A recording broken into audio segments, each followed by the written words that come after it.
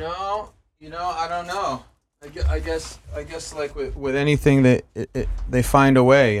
This a little mouse had nestled up in the speaker and blown a fuse. Oh, all right. Where were we? Hey guys, you don't know what just happened, but we had some major technical difficulties. We're back online. We're recentering, and we're gonna get into it. Thank you all for being here and existing and tuning in. And always remember, you can reach us directly at Real Talk Story, Real Talk Story on on all social media platforms. If you want to be a guest, have anything you want to share, just give a shout out. We give away money. We bring on guests. And without further ado, welcome back. Welcome back to yet another episode of Real Talk Story, live from Bali, where everyone's got a story. Our guest today is yet another mysterious individual who I do not know, but am going to get to know here on this beautiful day on this wonderful island. And we'll see how it goes. Like usual, we will have him introduce himself, and he is here now sitting across from me in the studio. So hey, how's it going? Go ahead and introduce yourself. My name is Michael Russick. How you doing, man? Pretty good. Well, so much for being anonymous, huh? It's okay, we can bleep it out later if we need to, if we get too into it. So what's up, Mike? What's your story? I know we've got a mutual friend, but other than that, I have no idea who you are, where you're from, what you do, or any of that good stuff. So how about we just start with where you're from and what you do? Where I'm from. Originally from Connecticut, in Greenwich Riverside area. And my dad worked on Wall Street when I was a kid, and he came home one day when I was about 13 years old and sat me and my family down, and he threw on a Joseph Campbell tape. You familiar with Joseph Campbell? Nah, who's Joseph Campbell? Joseph Campbell is sort of a lecturer on ancient beliefs and myths and cultures and traditions. And we watched The Power of Myth, which is one of his VHS tapes. And sorry, I'm going to adjust your mic because you're really not. Yeah, all right.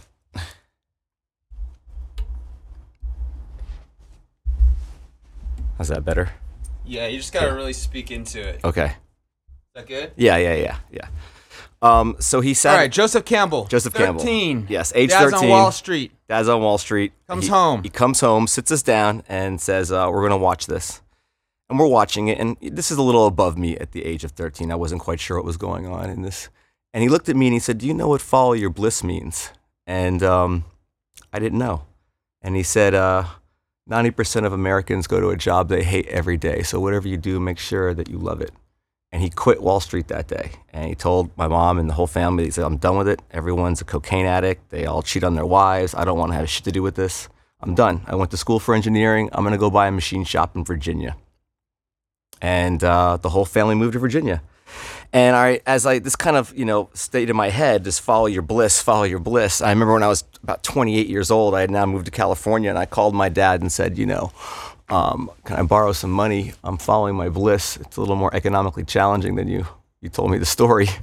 But that's kind of been the thing in our family, is like, follow your bliss, follow your bliss. And so art was always my bliss, that I thought art was my bliss. And went to school in Virginia with a sculpture and painting background, did grad school, got my master's degree in fine art.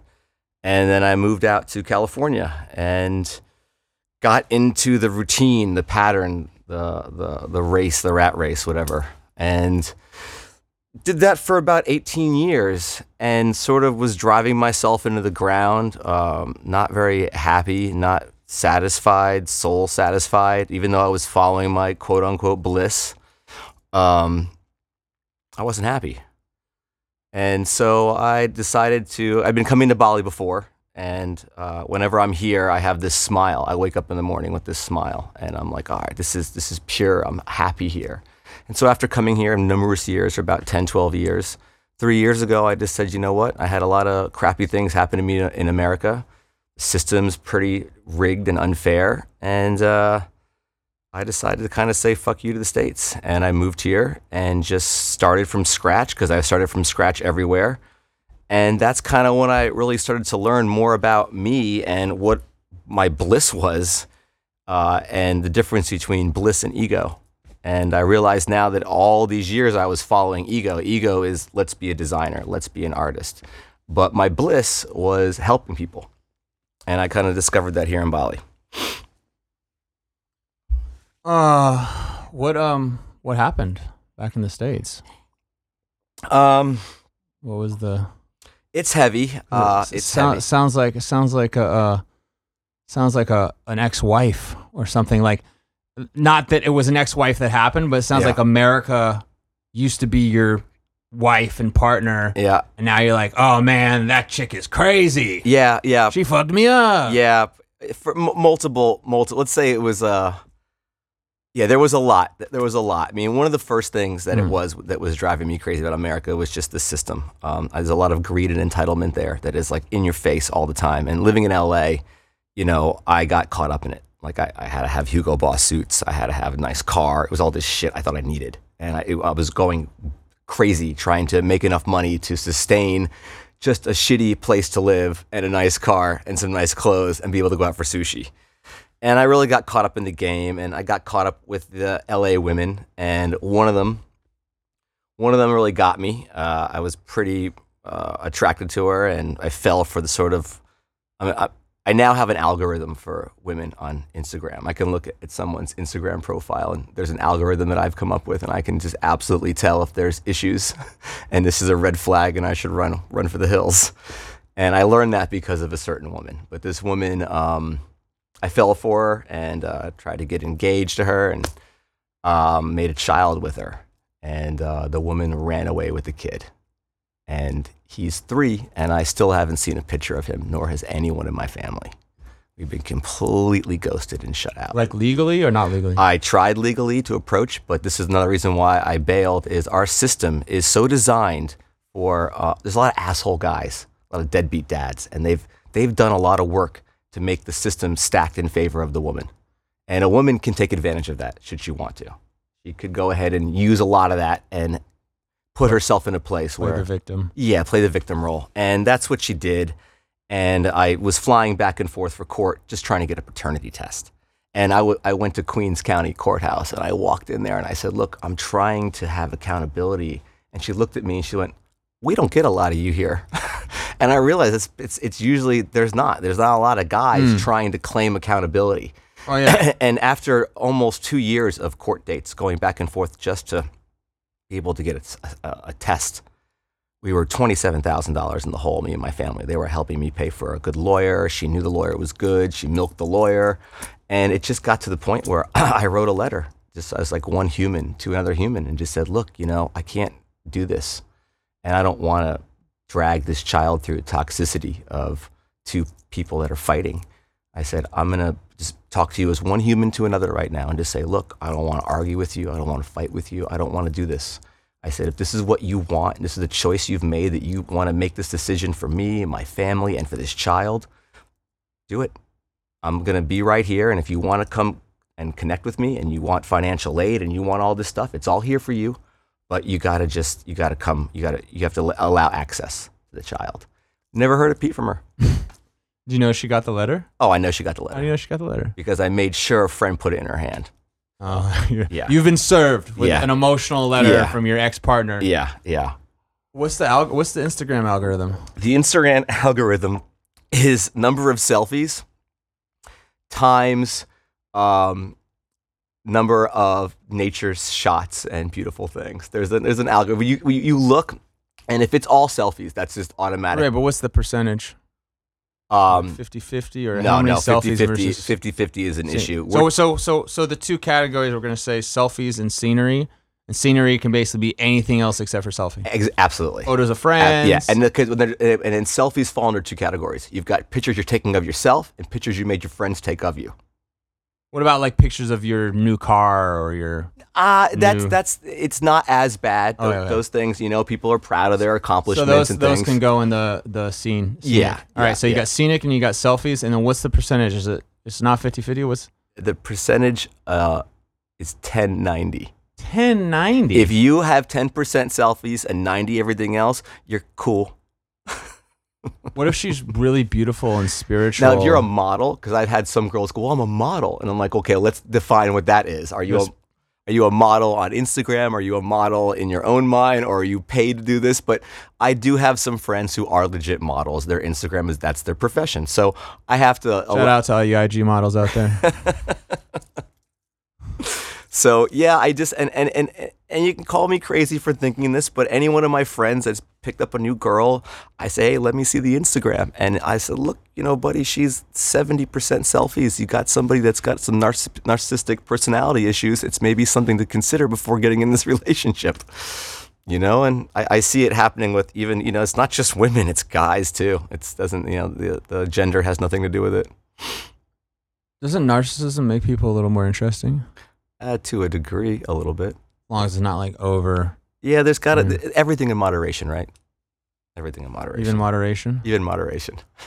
What, So you basically planted your seed inside this woman. She birthed your child and ran away? She actually ran away before she birthed them, so I missed the birth. She knew it was important to me, so she really wanted to get me good with a shank. Wow. She take you for anything else, or just? She took all the baby shower gifts my family bought. And just ghosted, huh? And ghosted. Did you hire a PI or anything to track her I down? actually did hire a PI. How'd that go down? I found this guy, and he was looking all over LA. None of us thought that at 8.7 months pregnant, she would attempt to drive across the country. And so we were looking for her in California. And it turns out she went to her folks' house, her mom's house. That sounds fairly predictable, actually. Yeah, but we didn't know. She's returning to the nest. Right. But like I said, we tried. My sister reached out. My mom and dad reached out. My grandparents reached out. It was just ghost, and I think that's part of, from what I've read, and people that have sort of personality disorders. The ghosting is. She had personality disorder, like legit, or just crazy ex-girlfriend disorder? I can't say legit, but for every book that I read about narcissistic personality disorder, it was textbook. So now she's single mom with your child. I have no idea. Or maybe idea. not single mom. I have no idea. Dude, I heard this crazy statistic. I didn't think it was true. I heard this like just yesterday, that 800,000 children go missing in the U.S. every year. I've heard that. I was like, yeah, this is not. I was like, yeah, this is some QAnon conspiracy bullshit. I looked it up. 800,000. Of that 800,000, approximately 200,000 just straight up abducted by strangers. Yeah. 200,000 children in America abducted by strangers. The other 600,000 are like runaways, or a single family member takes the child. But like 200,000 of them are just like legit kidnappings. Yeah. That's crazy number, That's crazy. bro. That's crazy. How many people have died of COVID this year in America? Like 250,000, 250,000? And people are freaking out, right? Like nationwide lockdown, like masks, like laws, fines, right? But literally over 3 times that many children go missing in the States every year. And no one says shit. Right. These are like children. Right. This isn't even a grown-up, right? Like if you're 25 and you run off and get freaking abducted, that's kind of, all right, well, like you're partying a little too hard there. Didn't come home before the sunrise. But like children don't really, like they don't know, you know? And that's just a crazy statistic. Yeah. Like at least with COVID, people are kind of know what they're getting into. Like, all right, well, I shouldn't have gone out, or I should have worn a mask, or I shouldn't have shaken people's hands. Like people get COVID, it's at least kind of their own fault. Yeah. A little bit. At least I'm not saying it's your fault if you get COVID. I'm just saying. My views on COVID have changed drastically recently. Drastically. Well, regardless of people's views on COVID, like child abduction is not the choice of the child at all. And they not even conscious of it at all. Like they can literally just be walking home from school and just disappear. So I was like, 800,000. How is that even like, how does it even possible that many kids could go missing? Like, that is fucking crazy and Yeah. never found. Yeah. Never found, bro. Like, that is crazy number. Missing persons report. I thought it was false.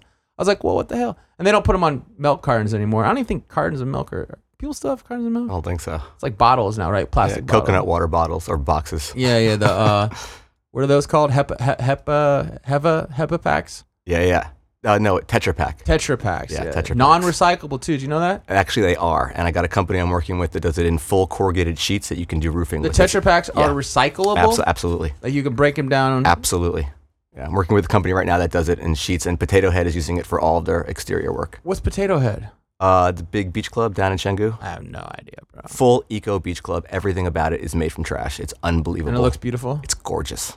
Tetra Paks. So is that a new thing? Because I mean, the soy. It is. The It soy is. drinkers are gonna love that. Yeah, it is new. Because for a while, it was like, listen, I'm trying to help the planet. I'm going vegan. Da da da da.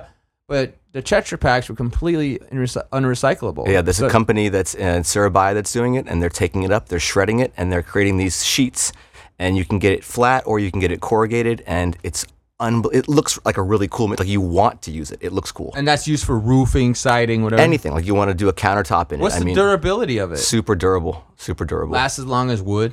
Probably longer. Wow. So you're talking decades. Yeah. Wow. Yeah. And less expensive to. No, that's the problem. I'm working with a Really? company right now. So the process of making it is expensive. This is the problem. Whenever you have anything that is recycled, there's supply and demand. And so there's less people making it and the product costs more. So there's a company now in Chengdu that's taking all the trash off the beach and all the rivers. They're separating it by type of plastic. They're chopping it up and then they're melting it down and putting it into a pizza oven and then taking it out and putting it in a press. And they're making sheets out of it. And we're able to take it to my company and then create furniture out of it. And so there's people doing really cool stuff, but it's hard to bring that price point down. Like this plastic sheeting from the trash on the beach, this is $70 a square meter. That's way more than plywood, So I'm trying to help these guys get their unit cost down to like $20 a square meter. Then you compete with plywood. Now you've got a product. And this is the company that you started when you came to Bali, No. brokenhearted from the No. baby mama No. ghosting situation. No, just one of my vendors. I feel like I missed a couple steps.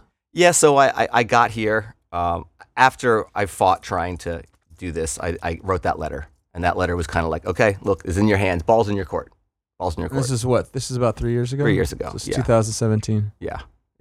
So I moved here. Actually, it's weird. I moved here. Tomorrow will be 3 years. Wow. Yeah. Congratulations. Happy anniversary. Yeah, thank you. So I came here. I was here trying to start a company that was going to be a combination of a maker space and a fab lab and a design center. And my goal was to kind of take the technology that I've been using in Los Angeles, CNC machines, laser cutters, 3D printers, and start training local Indonesians how to use these machines to create with.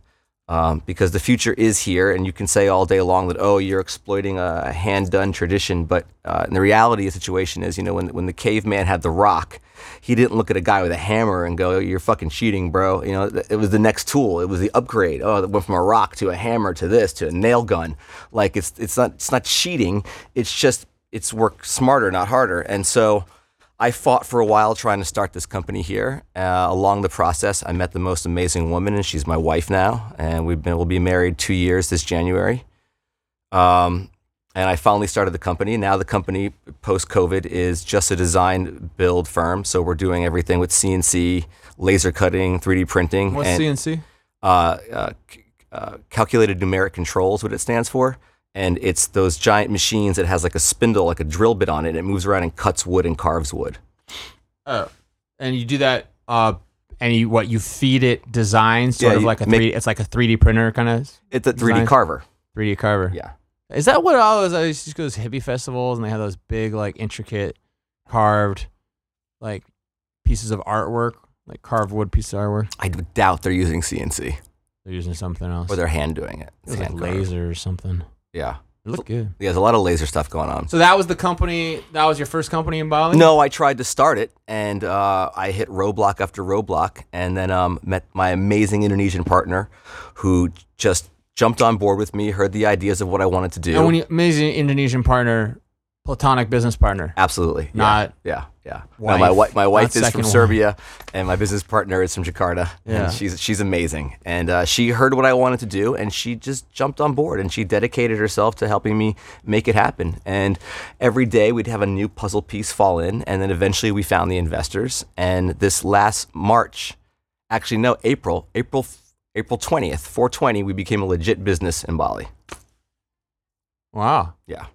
Congratulations. Thank you. And last month, we got our funding hit, and we got our building last week, and we should have all the tools here in December. And first week in January 2021, we will be open for business. And you're gonna make these. Are you gonna do these Tetra Pak things? We'll probably use it as a material. What my company does is we're sort of like the go-to for having things fabricated. You've been in Bali for a while, so I'm sure you understand, like, you go someplace and it's, oh man, this is so cheap. It's so cheap. And then the shit breaks on you, or it's wrong. It doesn't fit.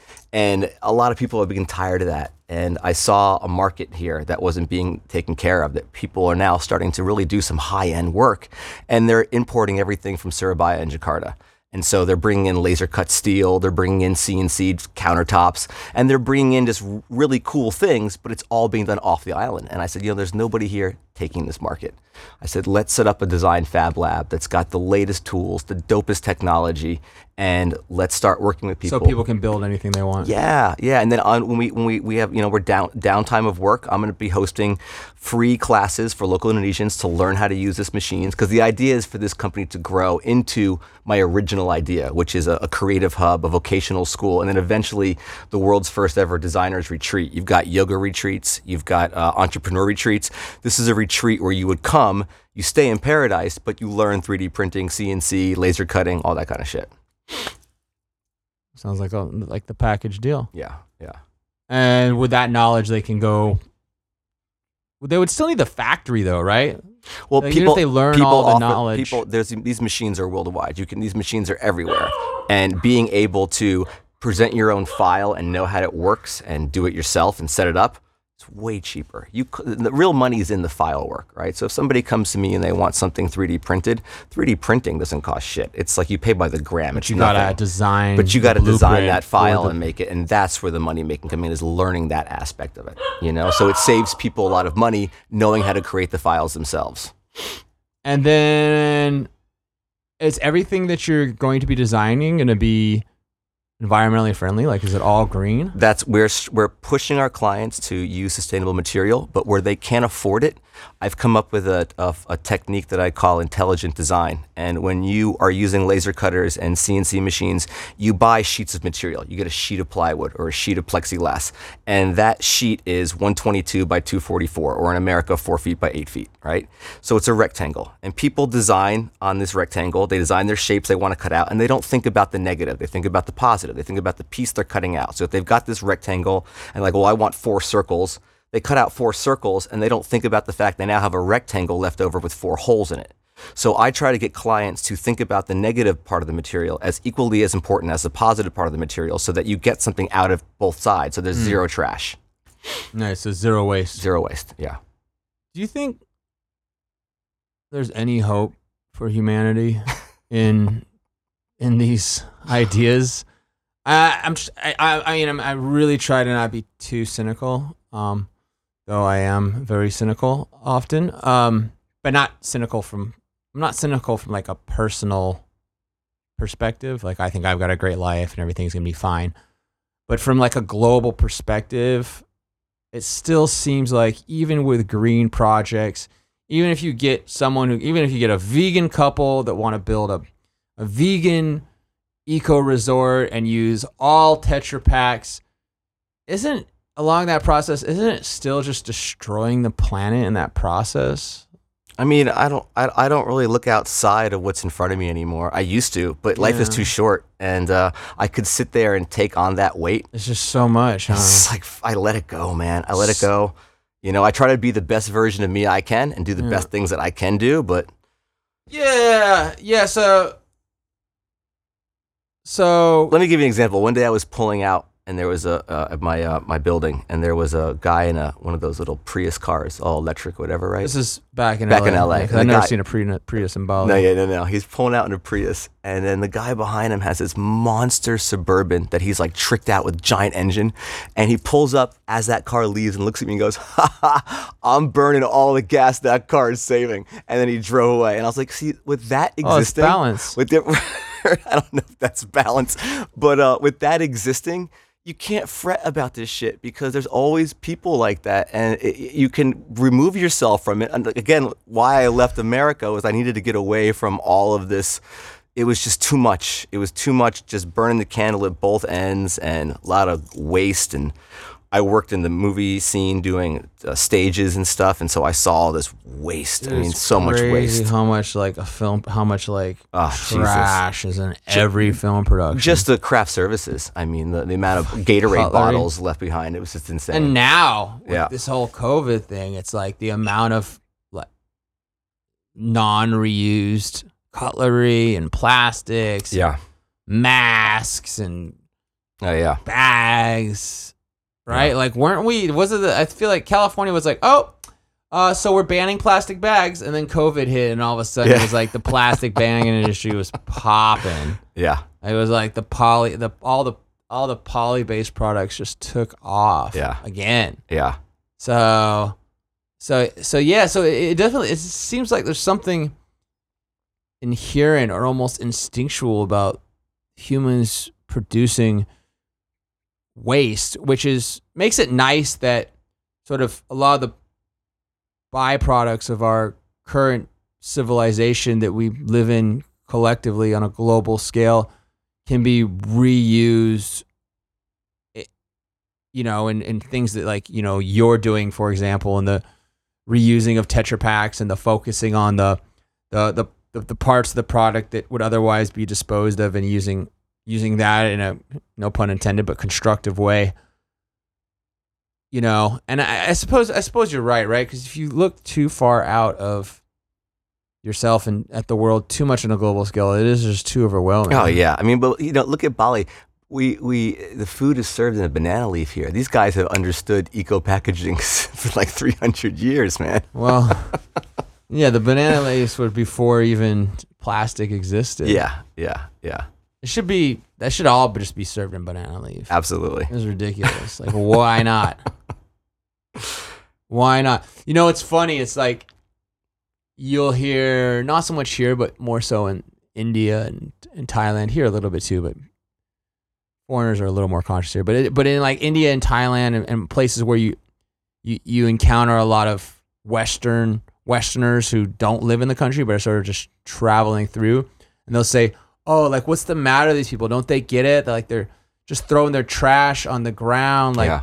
And you're like, what's the matter with them? What's the matter with you where you think that what they're eating has to be in trash? Like, Yeah. they're used to eating out of banana leaves. Yep. That's why they throw it on the Yep, ground. absolutely. And if these foreigners maybe looked at it that perspective, it's like, well, what's the matter with them? Like, what do you mean they're used to using banana leaves? What's the matter with you? Why are you putting stuff in plastic? Yeah. Right? Absolutely. So, I mean, I don't know, and then it just sort of looks like you're like, oh, I don't get what's going to happen with humans. So I guess you're right, and on a sort of a micro scale, maybe sustainability is possible. I mean, a place like Bali, sustainability is seems to be more achievable than in a place like China. Well, if you or look, America. if you look at countries that were considered third world 5 years ago, and look at countries that are like Indonesia is starting to do it. Bali is definitely an example of it. Costa Rica is an example of it. Of places that are really starting to like build with eco materials. They're using solar. They're doing their own rain entrapment, and they're being smart about their trash. And what's happening is you're having this shift right now, and this shift is between first world and third world. So you've got first world starting to become third world, and you've got third world starting to become first world on the premise of quality of life. And I think, like, America, I feel really bad for all of you out there. I'm so sorry. I feel like it's just... Well, fucking insane. It's bro. on a downward spiral, and it's just, I'm happy to hear. What is happening in America? It's what it is, in my opinion, is you're seeing the result of fear, and you're seeing the control. You're seeing all the shit that people are waking up from in other countries. You're seeing in America, they're not waking up. I mean, there's. Well, I mean, people are. Yeah, but waking up to a degree, but not to the fact that what's in front of them is an illusion, and they still. What do you mean? What do you mean an illusion? Well, we Like probably it's- have different. Like it's a holograph? Like it's hologram? Like it's Yeah, man, it doesn't really matter.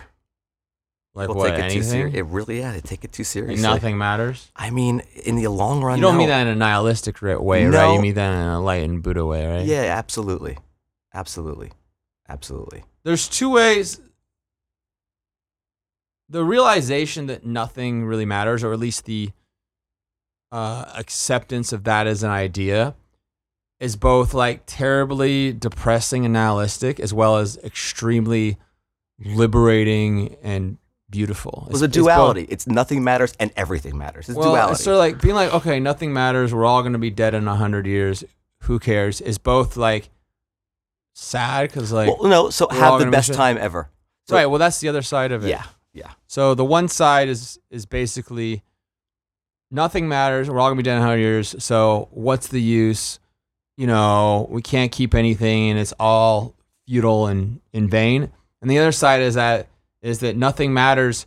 So don't worry so much and allow yourself to be liberated That's the side I come from. and live your life. But not always. You didn't always used to come from that side. No, I didn't. Not until I really did some work. Not until you turned 13 and your father came home from Wall Street and showed you what was it? What it was? It was a documentary. Joseph or Campbell, The Power of Myth. Is that a television show? No, it was a series. They had it on Netflix in the UK for a while, but it's off now. Netflix. There was no Netflix when you were 13. No. I'm saying now. It's been like remade. They're showing the same VHS tapes. The VHS tapes. VHS, man. It was on VHS. Is that what they had when you were a kid? Yeah. VHS? VHS. Is that pre-cassette? It's like a big cassette player. Was VHS? It was the same thing basically, right? Cassette. That was pre-cassette tape, right? It was VHS, right? No, that's all I remember. I remember VHS, and we had cassette tapes for music, and we had VHS for movies. Do you know what's crazy is like think about how many VHS movies and cassette tapes, and like think about now all the movies that exist, and you don't need a single tape. All right. It's all digital. All right. All of it. Like just think about if Netflix was like a physical thing. You had to have VHS cassette tapes. Right. It'd be stacked. It was for one point. How could it was, people even watch it? Netflix was a DVD, and you went to the store. There was a machine, and you could get them. This is when Blockbuster was I around. thought that was called Redbox. Is it Redbox? Didn't Netflix take over that? I remember that. That was like a very short-lived It was. thing. It was. It was like a Maybe little. it It was was like a Redbox. placeholder. It was like Right. a placeholder. Right. It was a Between- transition. Yeah, it was transitioning Yeah. between. It was a DVD, but identified itself as a streaming platform. Right. So it had to during its transition. Right. Luckily, everybody was very supportive. Gender neutral media. It was equal rights for Netflix and Redbox. Yeah, that was a thing. And can you imagine now? Like people, they turn on whatever streaming service, Amazon or Netflix, or whatever they're using, and it's tens, 20, hundreds of thousands probably. I don't know. I finished Netflix. I'm waiting for Netflix 2 to come out. Netflix 2.0. Yeah. That will be virtual. It'll be virtual reality Netflix. Yeah, my wife and I have now gone through everything. We're like, we've seen everything. I'm like, you can't. This is like, give me something new. What they really need to do is just come out with like an open code Right. film where you can just kind of write your own film, and then the companies then the production company actually save money Right. because they don't have to hire anybody. You'll Right. be your own actor.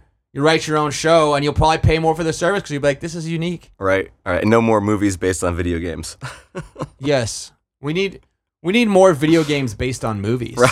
Didn't that? I feel like that was how it started. Right. It used to be a good movie. Yep. And then a video game would come out based on that And movie. James Bond was a great video game, and that came out from a movie. Dun, dun, dun, dun, dun, dun, Yeah. dun, dun, dun, dun, dun. Wait, that's Mission Impossible, isn't it? Dun, dun, dun, dun, dun. No, that's Bond. Dun, dun, dun, dun. Wait. Dun, dun. Wait. What is it? No, that was Mission Impossible you were doing. Dun, dun, dun, Uh, dun, dun, dun, dun, dun, dun, You've- dun, dun, dun, dun, dun, dun, no, dun. that's Mission Impossible. What's James Bond? No, that was definitely Mission Impossible. What's James Bond then? You've messed my Dun, head up dun, now. dun, dun, dun, dun, That is dun, James dun, Bond. dun, You were dun, right. dun, Yeah. dun, The dun, first one was dun, James dun, Bond. dun, dun, dun, dun, dun, Yeah. dun, dun, dun. So, if you think about all of the freaking VHS tapes, Joseph Campbell, no disrespect, R.I.P., good guy, but the VHS tapes, that was unrecyclable, unclaimable, non-sustainable products Yeah. by the stacks. Yeah. And now, if people want to watch a movie, they don't need a single VHS. Yeah. That stuff all happened way too quick. It did happen pretty fast. Wait, you just went from cassettes to streaming? Like what happened? Like CDs? How long were CDs even out for? Well, I mean, how about the fact that you had to go to a building to rent a movie? I mean, that was a whole thing. I remember being a little kid and my babysitter taking me to Blockbuster so I could pick something out. Wait, people used to go places? People like actually used to go? Yeah. And the real people that would serve you. Like really? Food? Yeah, yeah. Food, movies, popcorn. And there'd be like other people? Absolutely. Jesus, sounds dangerous. I mean, were they wearing masks at least? No masks, touching shit, rubbing their face. They weren't staying 6 feet apart. Jeez. Sounds like some dangerous times, man. How did anyone survive? in those haphazard days of VHS and public displays of affection. That was back when PDA meant public display of affection instead of personal electronic. What was it? PDA is personal. It means something different now? PDA, yeah. I just know Personal device. Oh, shit. I just know like the display of affection one. I didn't know that. PDA, hold on. Yeah. Well, I don't know where my phone is, speaking of PDA. But yeah, PDA stands for like personal device application or something. Yeah, PDA is like Shit. any device that you, like a phone is a PDA. Huh. Yeah. Yeah, no, personal- public display of affection was all I ever knew it as. That doesn't exist anymore. Obviously. Dude, when was the last... Bro, I have not seen... The only place... That's a crime now. It's what do they call it? It's pre-crime. Yeah. You can get fined just for thinking about it. The only place I see in the world at all where people even show any form of public affection anymore is Colombia. I haven't been. That's the only country where it's like the last bastion of humanity. That country. It's the only place I see this. Like people are, couples are kissing, people are holding hands. That's and pretty then true in Spanish culture in general, though. I mean, I Maybe think it's Spain's probably Latinas. doing it. Yeah, it's a Latin thing. Maybe. Yeah. Maybe it's because the language is more romantic. Yeah. I talked to my buddy in Colombia like 2 weeks ago. I was like, because Colombia had the highest infection rate in the world for COVID. Highest in the world. Like most per capita amount of people. It's like some ridiculous percentage of the population had it. Yeah. I'm like, buddy, what's going on? You all right? He's like, yeah, man. Like, what do you? I was like, what do you mean? Like, isn't it like people dying everywhere? He's like, no, we don't even notice. Yeah. I'm like, what? I thought this was the highest rate. He's like, yeah, no. He's like, man, it's Colombia. It's like people die all the time. We're not gonna let it affect our lives. It's like we're not gonna let death affect our lives. I was like, oh, sounds. So what you're saying there is a reason. People are asking me, like, when this whole thing hit, I had to do a visa run, and I had to go to Thailand right in the middle of it, like March 18th, and I didn't want to risk it. I didn't want to not have papers. I didn't know they were going to have an emergency thing here where you could stay as long as you wanted, and so we flew to Thailand, and the whole thing hit, and I started seeing all the countries get red on the map, and there's Bali, no red. And I was like, shit, man. And I had a choice to go back to America with my family or go back to Bali. And I said, there's good medical in America, but what if something happens? Everything's red around this island. This island's green. we took the risk. We went back to the island, and this just kind of stayed the same ever since. That was you and your Serbian fiance at the point. No, time. we're wife. We've been married for almost 2 years. Quick. Yeah, we've been married. You've only met almost 2 years ago, right? No, we met 2.5 years ago. It was one of those things, man. That was it, like done. And Why the heck not? Well, I gotta tell you, to this date, I've never dated anybody this long where we didn't have arguments and fights. We just get along, man. We get along. We're on level. Vibing. Yeah, 100%. That's nice. Huh? It was kind of like, where the hell have you been? I guess I had to learn some lessons before I could be this guy. So, and likewise for her. What any lessons sticking out more than others? No, I mean, just everything in life. Like everything I had to go through. Everything's a lot. I had to go through it all to become who I am today, sitting in front of you now, you know? Like, had I not gone through that shit with that woman taking my kid and learning detachment and I had to do a lot of therapy from that, man. That wasn't something I was just like, oh, I'm cool now. Thanks. I'll get through this. I went and I did a couple Aya ceremonies. I did a landmark forum. I did some DBT therapy. Again, all of it was kind of centered around Buddhism and the idea of letting go of things. And is landmark forum Buddhist? In a sense, the message really is. I don't think they'll sell that to you that way. They won't tell you that. But from what I got out of it, you know, my friends who I always made fun of it. I never wanted to go. I always teased people that did it, that it was a pyramid scheme. And then my friends who are really intelligent were like, you should do this. And I go, look, they go, we know you. You're going to want to get up and leave on day 1. Stay. Like, you're going to want to get up and leave on day 2. But if you can make it through the 3rd day, we promise you're going to call us back and tell us thank you.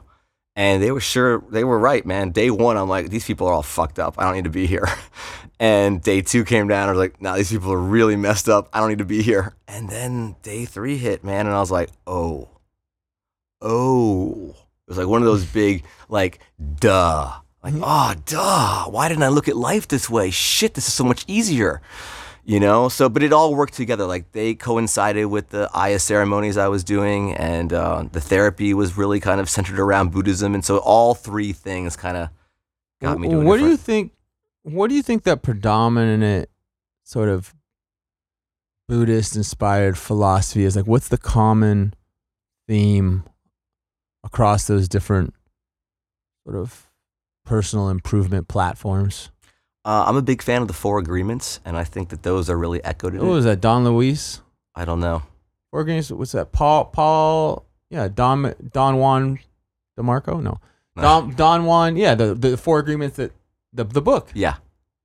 Yeah, that's Don. Oh, people out there, I'm sure. I wish the audience was live and I could be like, oh, hey, Caller 1, go ahead. The first person to tell us who wrote the 4 agreements. But those principles are, I mean, they're echoed in all of this, you know. But the biggest one is just like, you know, don't take things so personally. You know, like, let shit go. Like, let shit go. That's really what it is. Let shit go. You know. The 4 agreements were: don't take anything personally. Always do your best. Always be impeccable with your word. Keep your word. Be impeccable. And never assume. Yeah, those are pretty good, huh? Yeah, pretty good. Pretty good. Your favorite was don't take things personally. Well, it's in order of how hard they are for me. So the hardest one for me is don't think things personally. The second is don't assume. The third is be impeccable with your word, and the last, do my best. But everyone probably has their own order for that.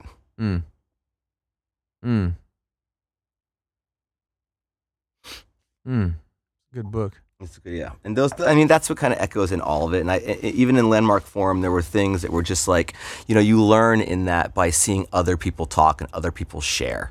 And they share and they share, and you go, oh man, you're all fucked up in your head because of you.